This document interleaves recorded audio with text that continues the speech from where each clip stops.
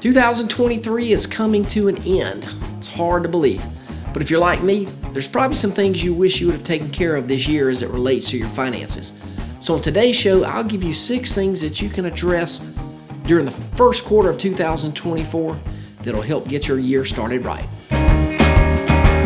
It's time for the My Retirement Clarity Podcast with Lee Perkins, financial planner and president of J.L. Perkins Wealth Management. Get ready for a good dose of inspiration, simplicity, implementation, and of course, clarity on how to successfully prepare for retirement and grow and preserve your wealth. Here's Ben George with Lee Perkins. Hey everybody, welcome into the My Retirement Clarity Podcast. My name is Lee Perkins and I am the owner and the lead advisor of J.L. Perkins Wealth Management. We are located right here in Macon, Georgia, and the whole goal for this podcast is to help you close the gap between what you know and what you implement. I've said it before on the show, we are all drowning in information, but wisdom is certainly in very short supply. So the focus of the entire team that we've put together here is to help good people make great decisions so they can enjoy an amazing retirement.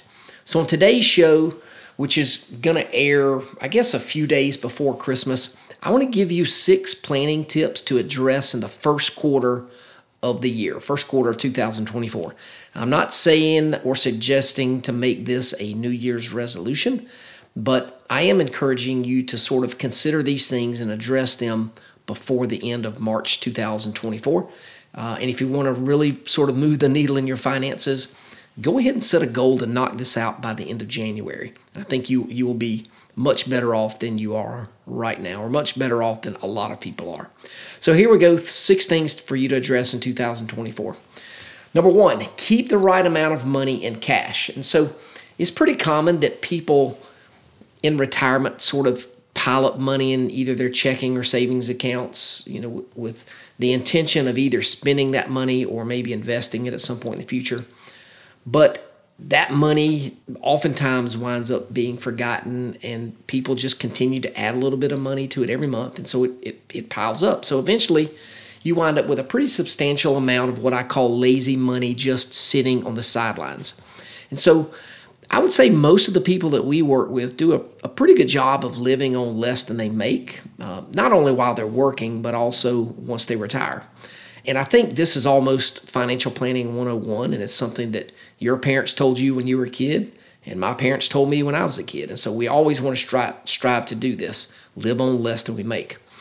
But sometimes what the end result of actually doing that is that money will stack up on you, and that's a good thing. But before you know it, you could wind up having too much money sitting in savings. And again, let me just say, having too much money in savings is way better of a problem than not having enough money in savings. So if you don't have enough money saved up or money in savings, that can certainly lead to other problems. High interest loans, personal loans, or maybe running up credit cards. So we definitely don't want you to do that. But if you got too much money in cash, that's not always a good thing. So I tell people that I want you to really have 2 savings accounts, 2 different types of savings accounts. One of them is truly for emergencies. How much money you should keep in an emergency fund, that's completely up to you. It really should be based on the complexity of your life. And so a lot of people are good with, a $10,000 emergency fund, and some people need an $80,000 or maybe $100,000 emergency fund. So whatever works for you, put that in an account and just leave it there. The other type of savings account that I'd like for you to have is what I call a trip or a stuff fund. And I've mentioned that on the show before. So this account, it's got a purpose. And that purpose is either for you to buy something for you to either use or whatever you want to, or for an experience. And again, how much you want to keep in this account is completely up to you, and it's different for different people. So sometimes the next question that people ask me is how should they invest this money? And at the end of the day, to me, it really doesn't matter. The purpose of this money is not to earn money. The purpose of this money is to be there when you need it. So I'd rather you not invest this money in the stock market. I think this money should be in your bank, so you can walk in there at 4 o'clock on a Friday and draw out whatever you need. And so once you've got these two savings accounts fully funded, any extra money that you've got above that, you can either enhance your lifestyle, or you could invest it every month, or you could give it away to either a charity or family member. So it's completely up to you. So that's the first thing, is make sure you keep the right amount of cash on hand. And number two, all right, clean up old life insurance policies. So I meet people all the time who've got life insurance policies that are 15 or 20 years old or more. And a lot of times one of the things when they come in the office and they ask me is, should I keep this policy or not? And a lot of times it's tough to answer this question. But what I want to try to do is figure out, does that insurance policy still serve a purpose? Whether chances are the purpose has changed. It was probably bought at a time where you needed that for death benefit, for maybe pay off a mortgage or support kids when they were at home or whatever it is. So a lot of times those reasons aren't really relevant anymore because the house is paid off, kids are out of the house, and they're grown, and so you don't have that insurable need at that point. But do you just get rid of the policy? I think it really kind of depends on your situation. If you can still afford the policy, it may make sense for you to keep it.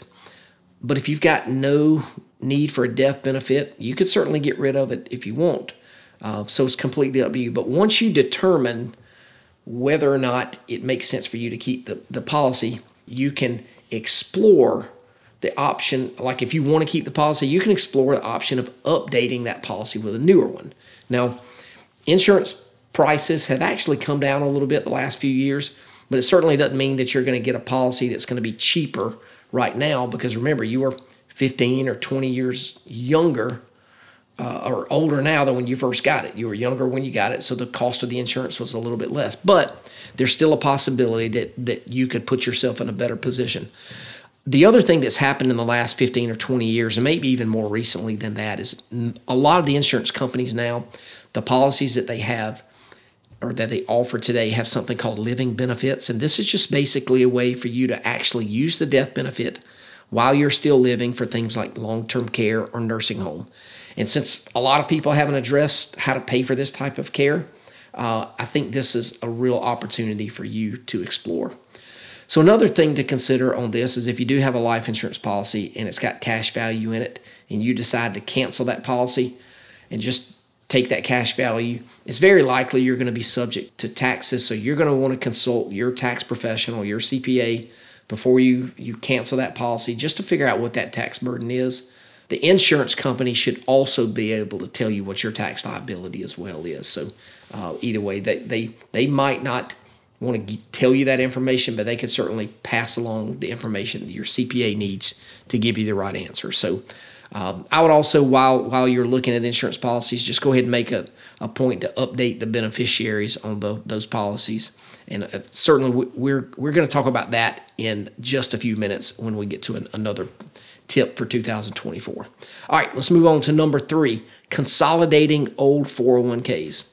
All right, so it's really common for people to leave their 401k or 403b or whatever it is, leave that behind when they leave a company and go take another job.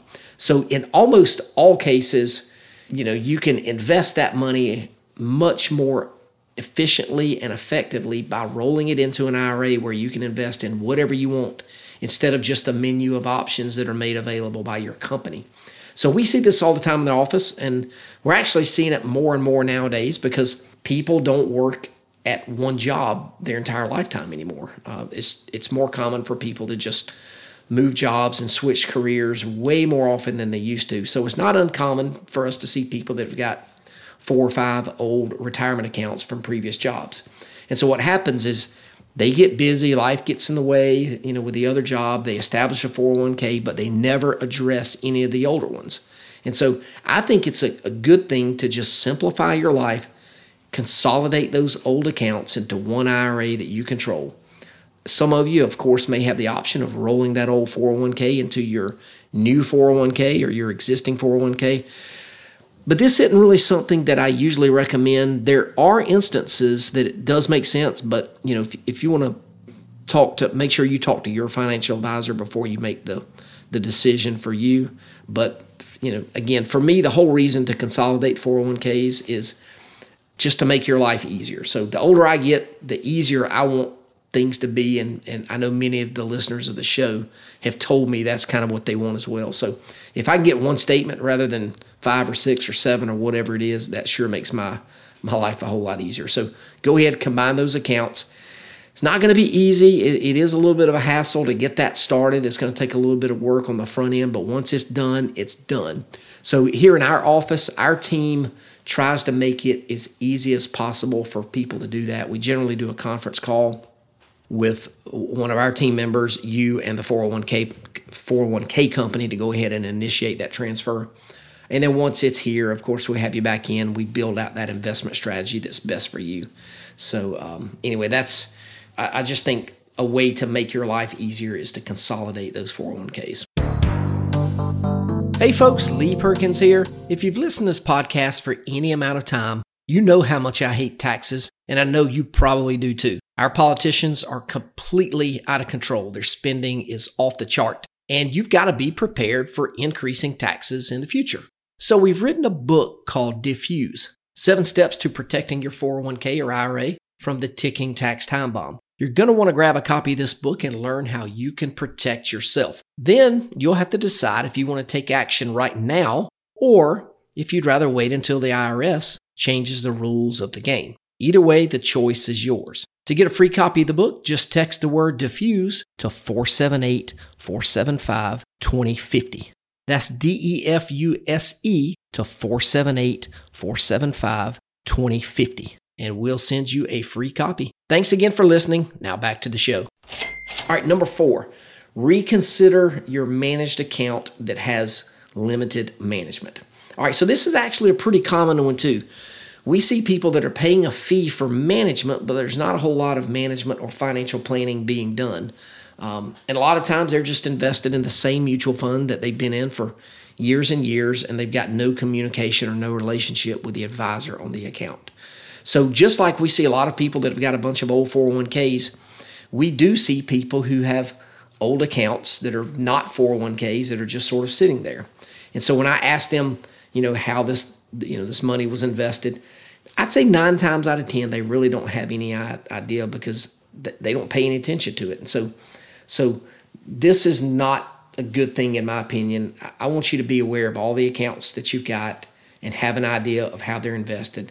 Again, I'm not saying you got to get into the weeds on how things are invested, but you do need to have a general understanding of what's going on inside of those accounts. And, like the old 401k accounts, people get busy, life happens, and they just forget about them.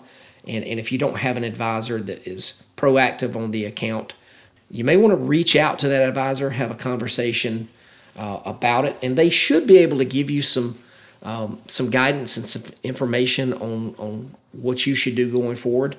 But if they don't, it may be time for you to explore another option. So again, that's number 4. Make sure you just reconsider your managed account that has limited management. Number 5, check beneficiary designation. So I alluded to this one just a few minutes ago. Beneficiary designations on IRAs or 401ks and even life insurance policies, I'll tell you, these things often go unchecked for years. And so we know that life changes like marriage or divorce or maybe the birth of a child or something like that. These can cause for updates to accounts. And I think many times an outdated beneficiary designation just leads to unintended consequences. And I think just complication for heirs that don't need to happen. So again, like I said, we've talked about how people forget these old accounts and because they're out of sight, out of mind, the same thing happens with beneficiaries. So in an ideal world, we know beneficiaries it would be great if those beneficiaries that you originally listed were still accurate today, but that's usually not the case. I mean, it could be the case. Maybe you were single when you opened up the account, and so maybe back then you listed your parents as your beneficiary. But we've seen people be married 15 or 20 years and they come in and now they've got a spouse and kids, but they still have their parents on their account. So if this is the case, then you need to go ahead and probably list your spouse as your primary beneficiary and maybe your kids as your contingent or your secondary beneficiary. There's also a possibility that maybe you were divorced, or maybe you become a widow since you first opened that account. And if you've remarried and you've got an ex-spouse, chances are you like your new spouse and you divorced that old spouse because you didn't like them anymore. But if you didn't change that beneficiary, when you die, that old spouse is going to get the money that's in that account. And I know that's not what you want, but that's what's going to happen because it's what's on the beneficiary form. So I would encourage every listener to this show to make it at least an annual habit to check beneficiaries on all your accounts, at least, like I say, at least once a year. Don't make things awkward for your survivors when you pass away, and don't put your current spouse in a bad spot because your ex is going to get what the new spouse should have probably gotten. So anyway, this is one of those things that's too easy for you to take care of for it to go ignored. All right, and number 6, this will be the final tip for the first quarter of 2024. Automate your savings. So earlier I talked about, I guess this was in number 1, I talked about the people who save a lot of money every month and they don't know what to do with it, or maybe they just forget about it and it winds up piling up in an account with no purpose. So that's certainly one set of people. There's another set of people who intend to save regularly, but they fail to do so because it's not automated. So setting up automated transfers to a savings account or an investment account, that can ensure that you're saving consistently. It's really just a very small change, requires, I think, minimal effort, but it can lead to significant accumulation of money over time. And so this is, for me, it's a really important one, not only for people that are still working, but also for people that are already retired. And so we've done the research here at the office, and we've got as many people listening to this show who are working as those who are already retired. So I think this tip really applies to everybody. Simply take that time to automate your savings. It's one of the best things that you can do to increase your net worth. And like my old buddy Dave Ramsey says, tell your money where to go rather than wondering where it went.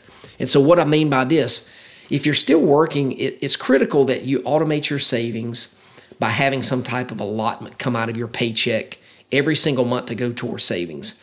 Everybody, of course, knows about 401k contributions and how these are automatically deducted from your paycheck, but I'm going one step beyond that and telling you to automate some savings in addition to the retirement into either your emergency fund or your trip fund that I referenced earlier. This way, it just happens, and you don't have to do anything to make it happen.